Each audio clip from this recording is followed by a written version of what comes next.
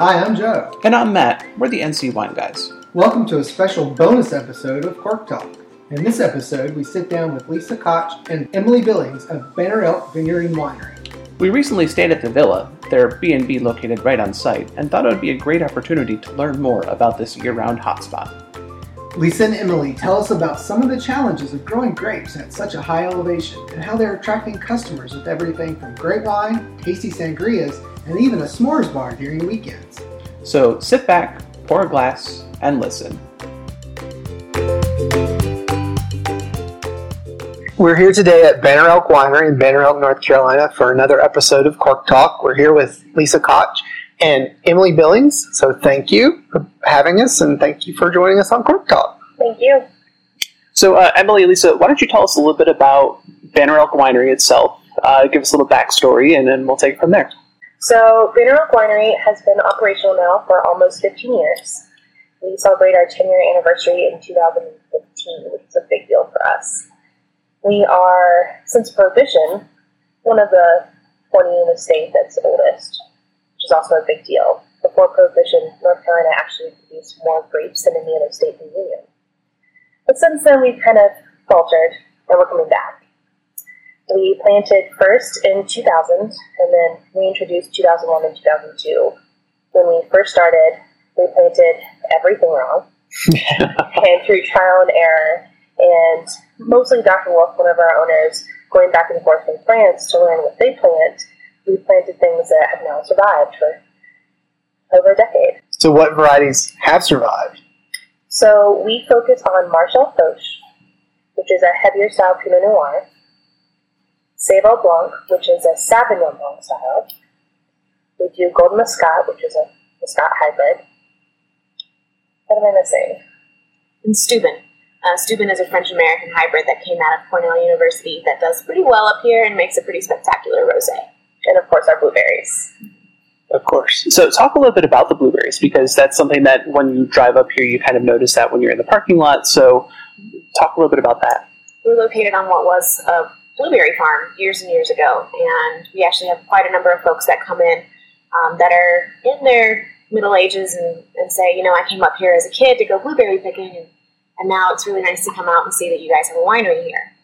We took away several acres of the blueberries whenever we started the construction here and started planting vines and things like that, but leaving about 7 to 8 acres of the blueberry bushes left so that we still have those available to make wine with.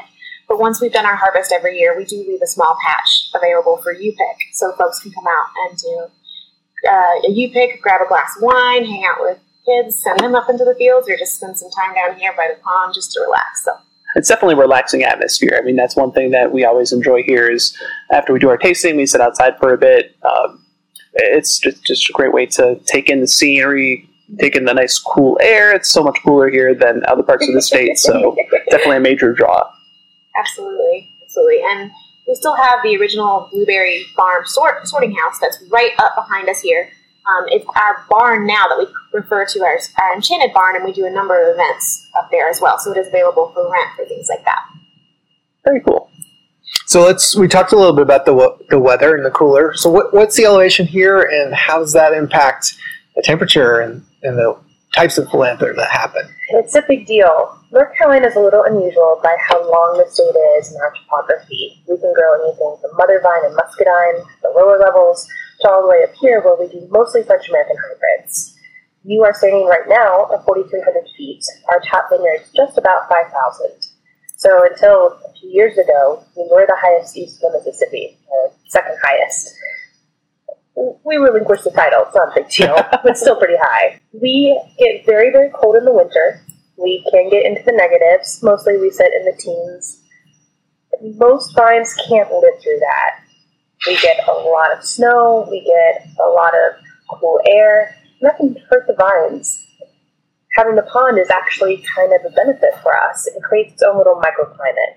Keeps the vines warm that are right there, so that way when the cold air comes rushing down off the mountain, it doesn't settle. Everything that we do is to try to grow grapes in our climate. When people come in and they go, well, do you have a cab? We are doing test plots of Cabernet Sauvignon and Cabernet Franc just to see how they do, but we can't guarantee that they're going to live long enough.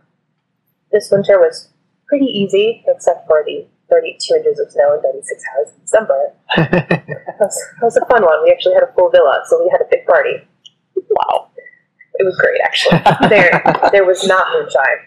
We wouldn't do that. When you're snowed in at a winery, what else, I mean... It was great, actually. Yeah. We planned ahead. I actually called my mother. She used to be a caterer in New York. And I asked her how to cook for large amounts of people and what can I cook. And we set up crock pots, and everybody just helped themselves for 3 days until we could get pulled out. Sometimes that's the best way, too. It's just the more it stews, the more it kind of, blends together. It's just like, okay. Kind of like wine. Very true.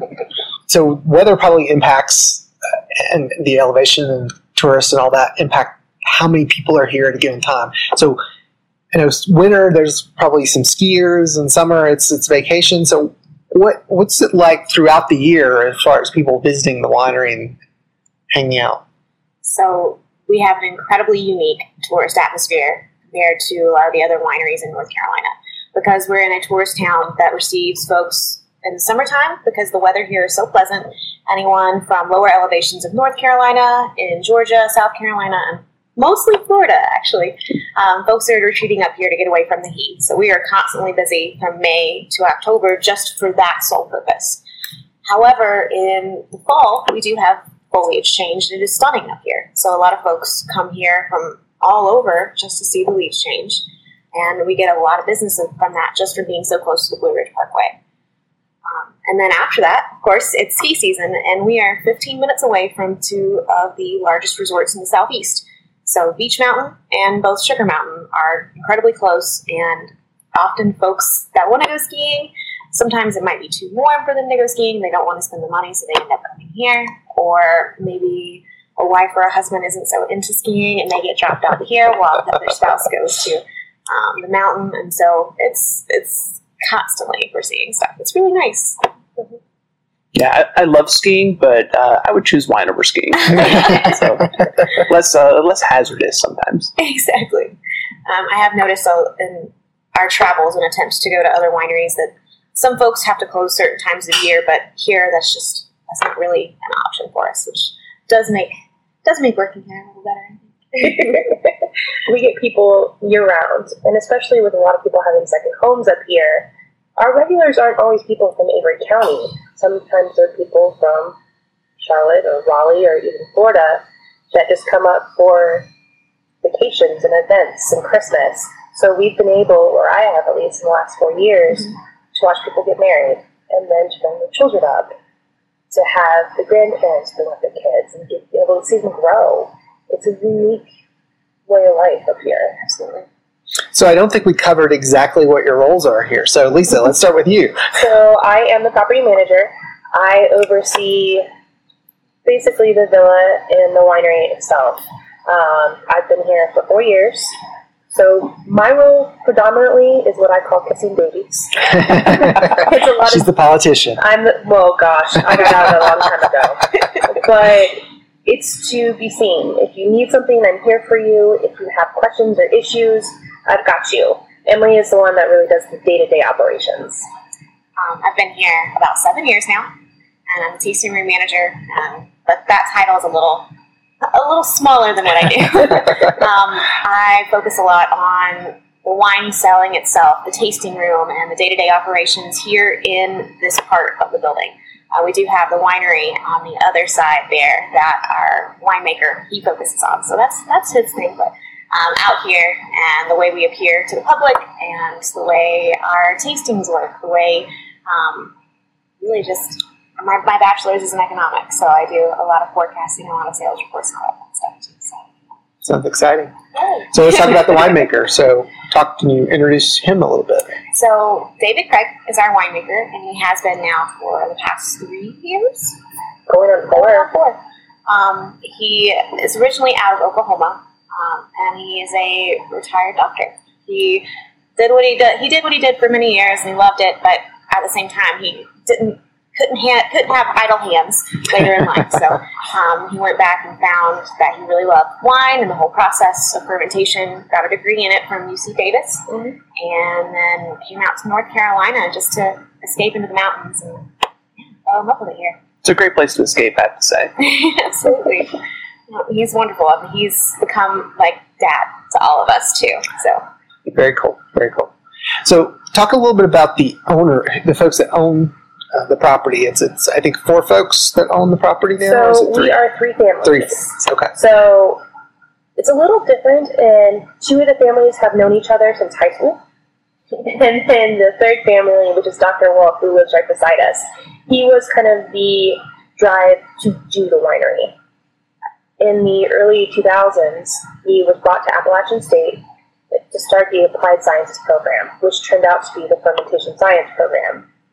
He came down from Virginia Tech. Mm-hmm. In doing so, he wanted to have a nearby vineyard for the students to work, and he also owned vineyards in Virginia, and he wasn't going to be without his wine. Dr. Wolf is first and foremost a chemical engineer. That is his love in life.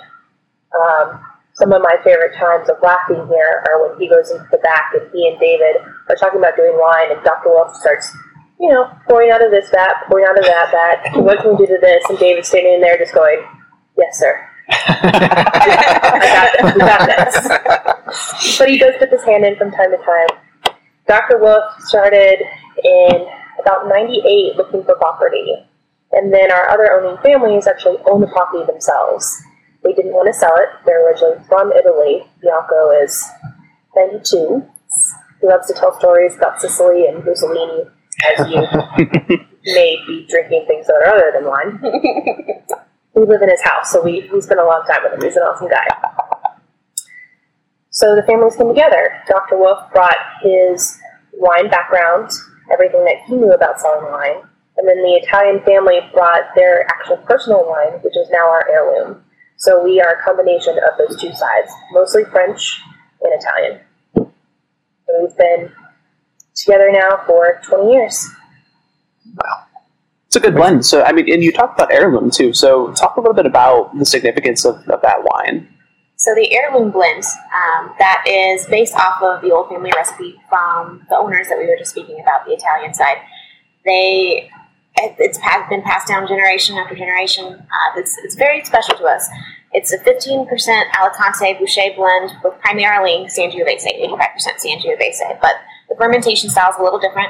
We left the stems, the leaves, the seeds, all of that in during fermentation process to sort of mimic an old world style where they didn't have specific equipment. And in this case, the stemmer to pull out all those little bits. So leaving it in does produce an earthier and woodier style of red, but they also produce several types of wine. So you might oak age something, but you might make something to serve pretty immediately, and that's where this comes in. We aged it in stainless steel instead of in an oak barrel. So once it was ready, it's ready to go. Something that can go out on the table. Pairs great with foods, especially things with high acid, so tomato sauces and such like that. We originally called it Vino Francesco, but due to different laws and things like that, it got a little tricky to continue calling it that. So we brainstormed for quite some time about what we would rename it, and proud to say I came up with heirloom, and that's what made it to the bottle. It's a great story. Thank you. So we mentioned the villa a little bit, but let's talk about that a little bit more and how that is an important part of what's here at Banner Elk Winery. It's actually the foundation of the Banner Elk Winery. The villa was built in 2003, opened 2004, and it was actually supposed to be the winery.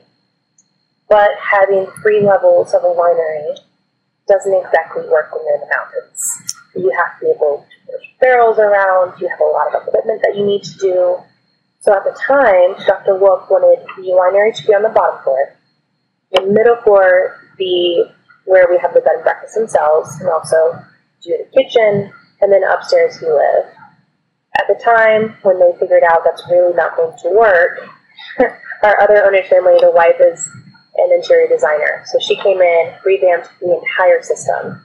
So we are an 8-bedroom bed and breakfast, 5 kings, 3 queens, 2 fireplace suites, and then 1 that is handicap accessible. We do breakfast every morning. We are very, very lucky to have a family working for us from East Tennessee, and Miss Frida can cook. And trust me, there's a reason you want Miss Frida to cook, not me. But we're operational 365 days a year.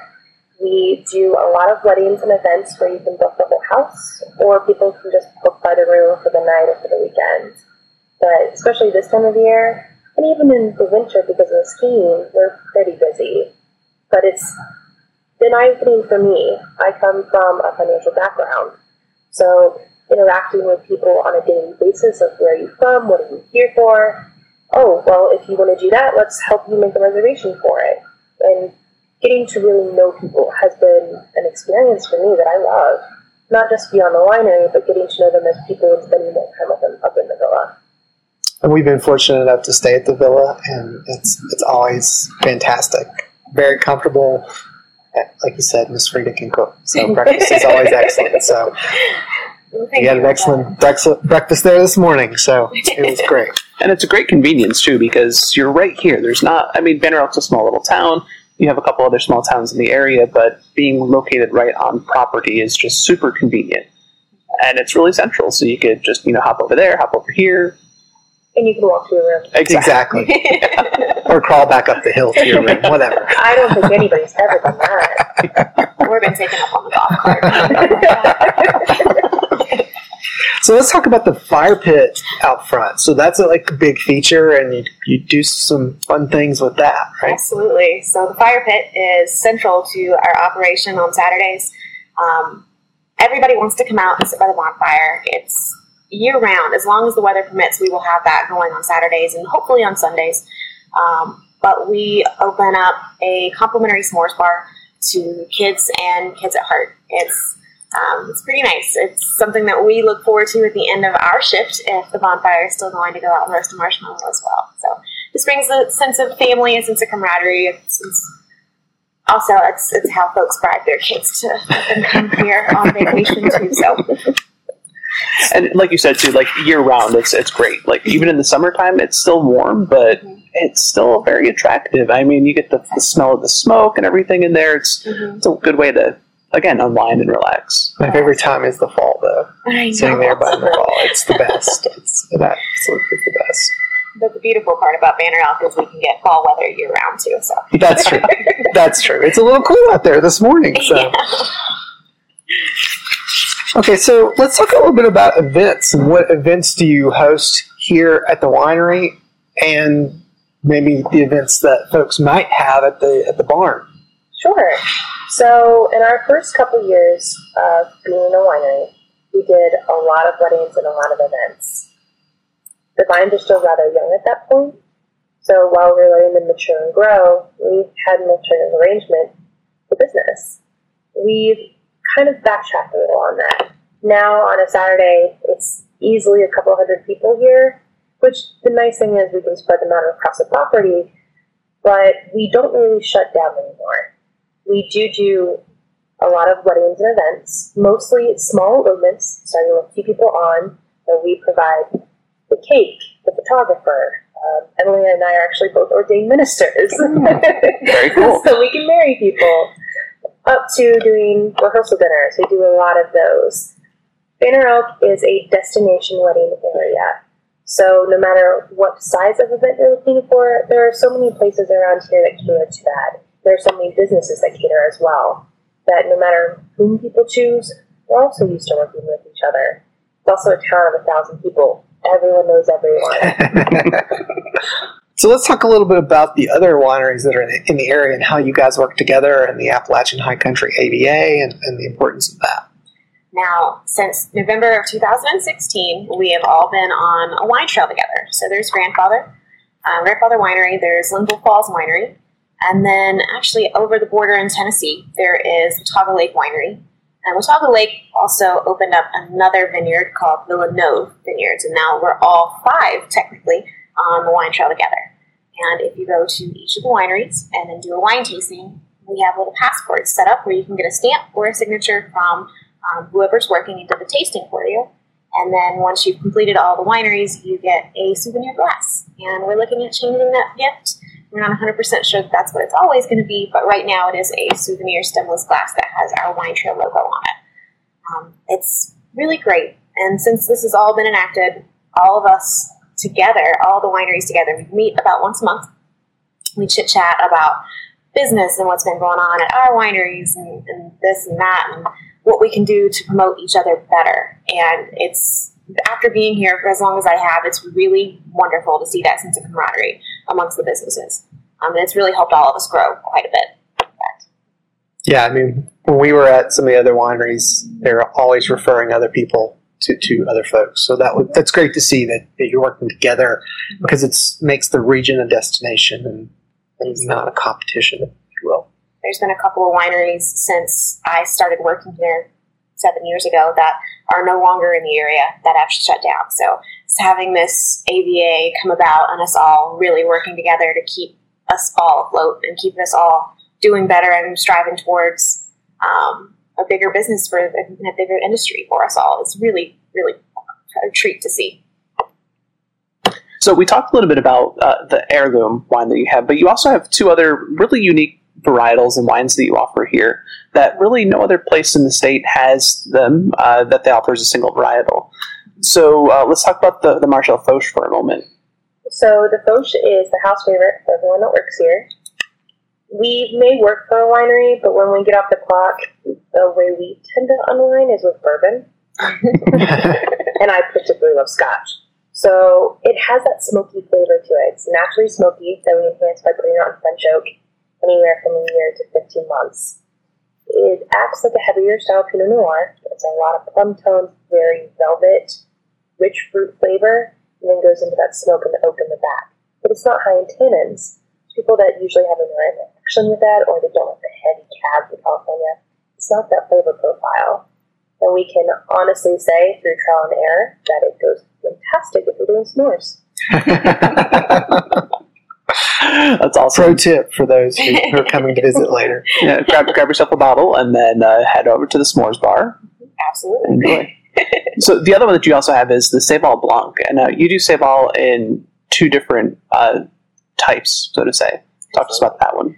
So traditionally with Céval Blanc, we've produced it since we've opened up, and we've kept it in a drier style. So it acts a lot like a Sauvignon Blanc, citrusy, a lot of green apple notes to it. But in 2015, when we had our 10-year anniversary, we decided to kind of switch something up a little bit. And we hadn't really focused on sweet wines ever in the past. But being that we are in the state of North Carolina and we are in a tourist town, a lot of folks are sweet wine drinkers. It was nice to have something to offer them as well. So we took the Céval Blanc, and prior to fermentation, we did add in some sugar so that once fermentation was complete, it came out softer, it came out smoother, and it came out in that sweeter style of wine that a lot of folks are looking for. But we were still able to use our local grape to continue to make something a little more unique and a little more central to our winery.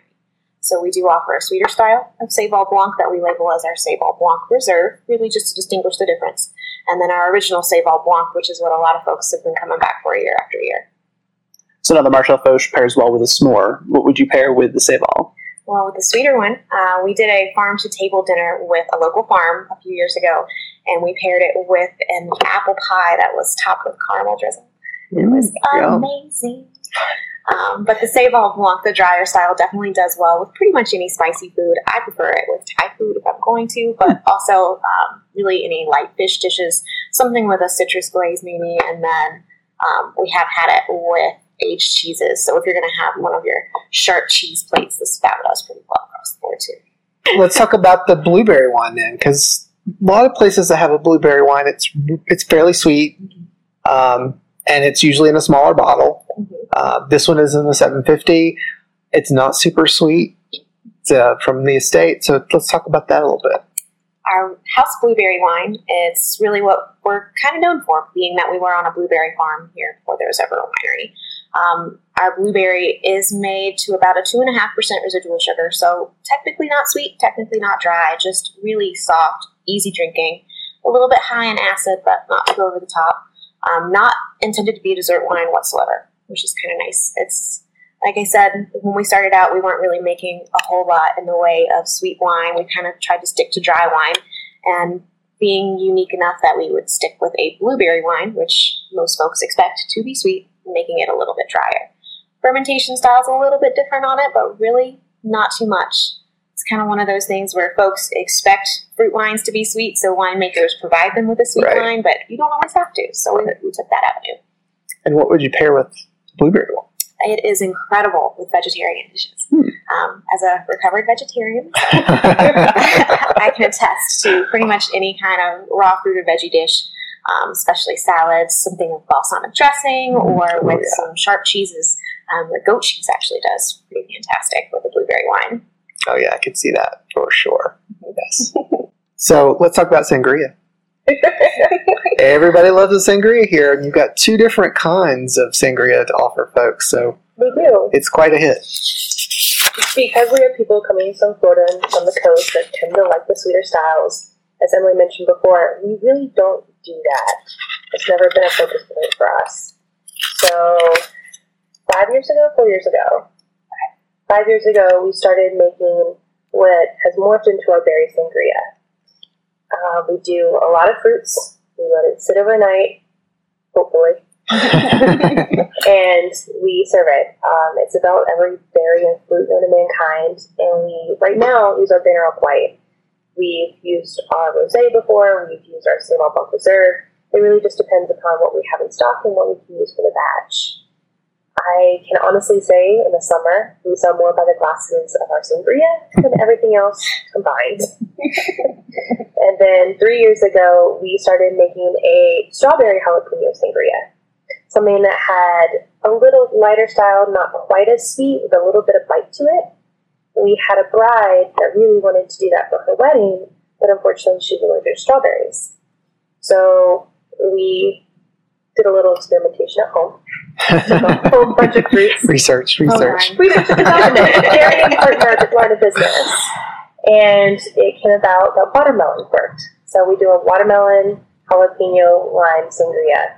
Again, made with the Banner Oak White, but not as sweet, and it does have a little fat kick to it, which has become incredibly popular for us. Both are quite tasty. Thank you. For sure.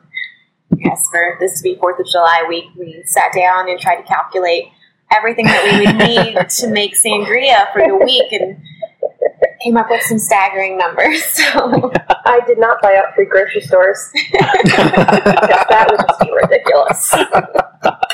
They probably love to see you coming. They know you by now, right? Oh, they do. I know every single person in the grocery store, and they usually laugh at me when I walk in the door, and they're going, Lisa, you're back again.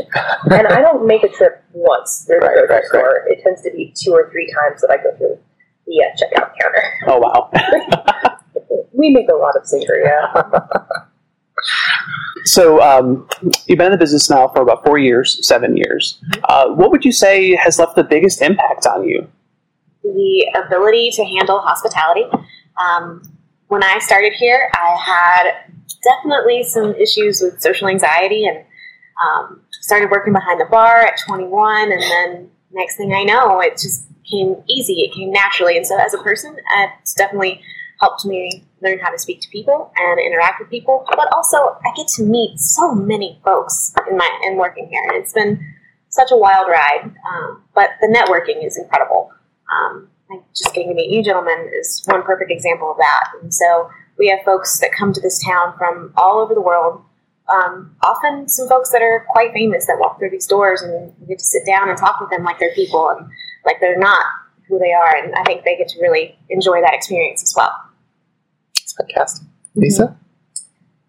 I came from New York City to Banner Oak, which was a little bit of a culture shock. Just a little, I would imagine. I came in my heels and my big hair and my suits.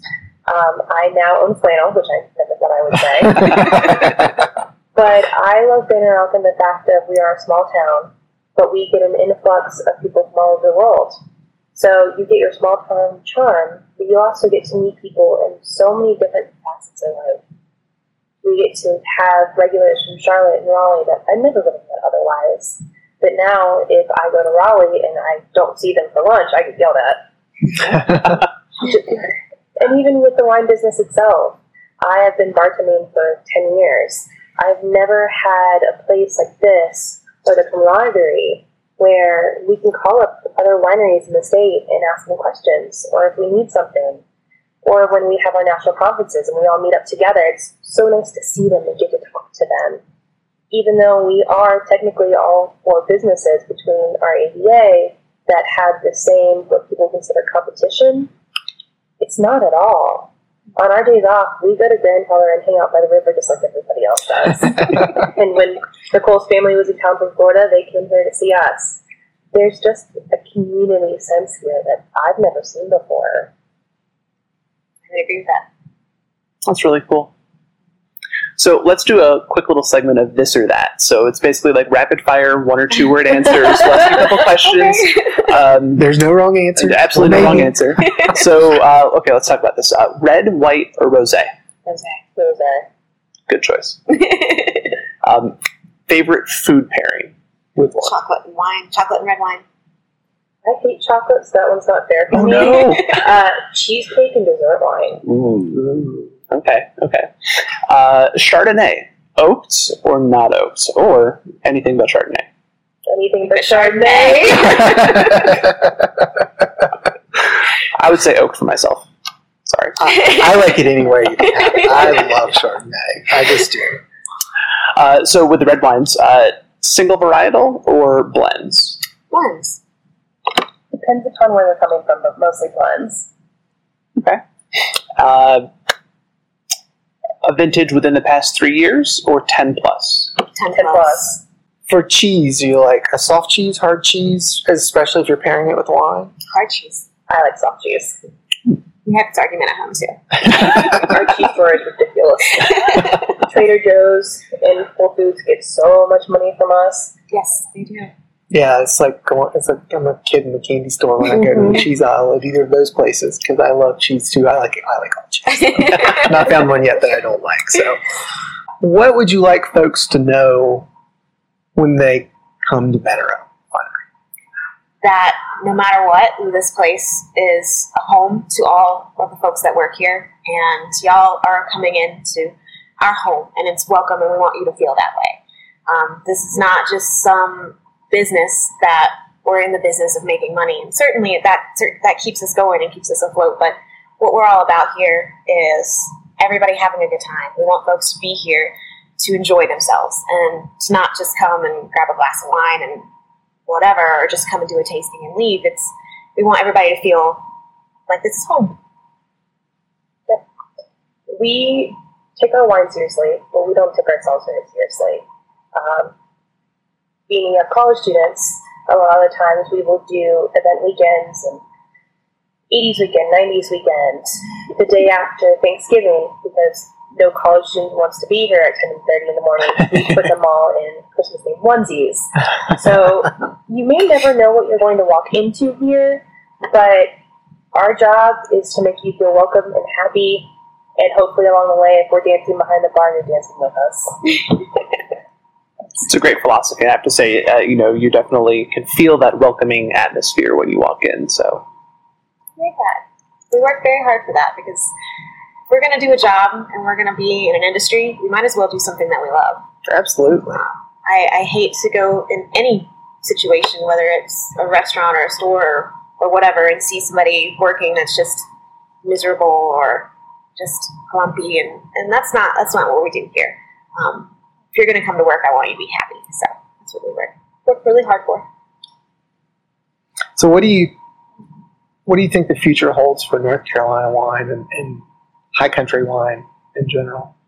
Well, if you ask our winemaker, David moved here from Oklahoma because he saw the wine industry moving towards the east with global warming and the way things are going with water. He says that North Carolina is going to be the next major holder for wine. And even in the last 4 years, our temperatures have changed a little bit. We're getting a little warmer, but we have so many natural resources here that North Carolina wine, we have such a history. If before Prohibition we had more grapes than any other state, I can't wait again. Exactly. So we're kind of winding down on the questions that we have. Just kind of thinking here, what other words of advice would you have for anyone who's thinking about getting into the wine industry who may not have been in it before, or people who are just kind of like saying, gosh, it looks so much fun, I want to do it. What are your words of advice for them? It is so much fun. You should do it. I was very fortunate. When I started working here, I fell in love with it. I did a lot of study on my own. I was fortunate enough to come across a few sommeliers who not only loan me their books to study more about wine, but also help me along the way. So it's something I've become passionate about. It's a lot of fun, and there's always something to learn. I will never know everything. And that thirst for knowledge that I have, that's something that I always appreciate. The folks that are in the industry are kind, they're sweet, and it's just a big family, regardless. I agree. We get so many people here, especially the wives and older people that are getting ready to retire, and they go, how can we get a job here? And we do. We have a lot of people in the local community that on busy weekends or when it comes time to harvest, we call them and go, hey, we'll feed you, we'll pay you, we'll give you some wine. Just please come help us. They're great. Even if they're just greeters, they can be part of our family and part of the community that we really, truly need. But the wine industry, you're never going to know everything. There's so much, like Emily said, that you can learn and do, and so many facets that you can work in, whether you're growing or you're at a winery, or if you are working as a sommelier in a restaurant. There's endless capability. It's an incredible thing. Anything else you'd like our listeners to know? We're open year-round. I was going to say, come visit. Every day except for Christmas and Thanksgiving. So 12 to 6. And Christmas Eve. And Christmas Eve. That's a new thing we started doing. We closed Christmas Eve this past year. We really want folks that work for us to be able to get home to their families, and most of them aren't from here. So it's a big deal to be able to go home for a couple of days. Absolutely. I'm Jewish. It's not that big of a deal for me. So perhaps Lisa will end up opening. Exactly. I'm always the one that's here on Easter, and everyone comes in. They're like, "Good Sunday." I'm like, "Yeah, that thing." I have no clue what that means, but yes, right on. Well, Emily and Lisa, thank you very much for the conversation today. We definitely appreciate getting to sit down and chat with both of you to learn more about Banner Elk, to entice our listeners to come out here and visit. If we haven't made it clear, I definitely think it's a place that you should come out to and relax, enjoy the wine, enjoy being like you're part of the family when you come in here. So definitely come on home. Thank you so much. Thank you so much, guys. We always enjoy having you here.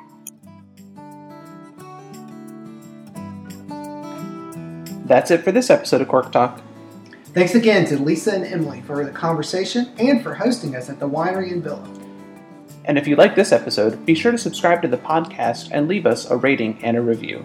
This helps others find our podcast. And don't forget to follow us on social media. You can find us on Facebook, Instagram, and Twitter at NC Wine Gods. Until next time, and remember, a cork only talks when it's out of the bottle. Cheers!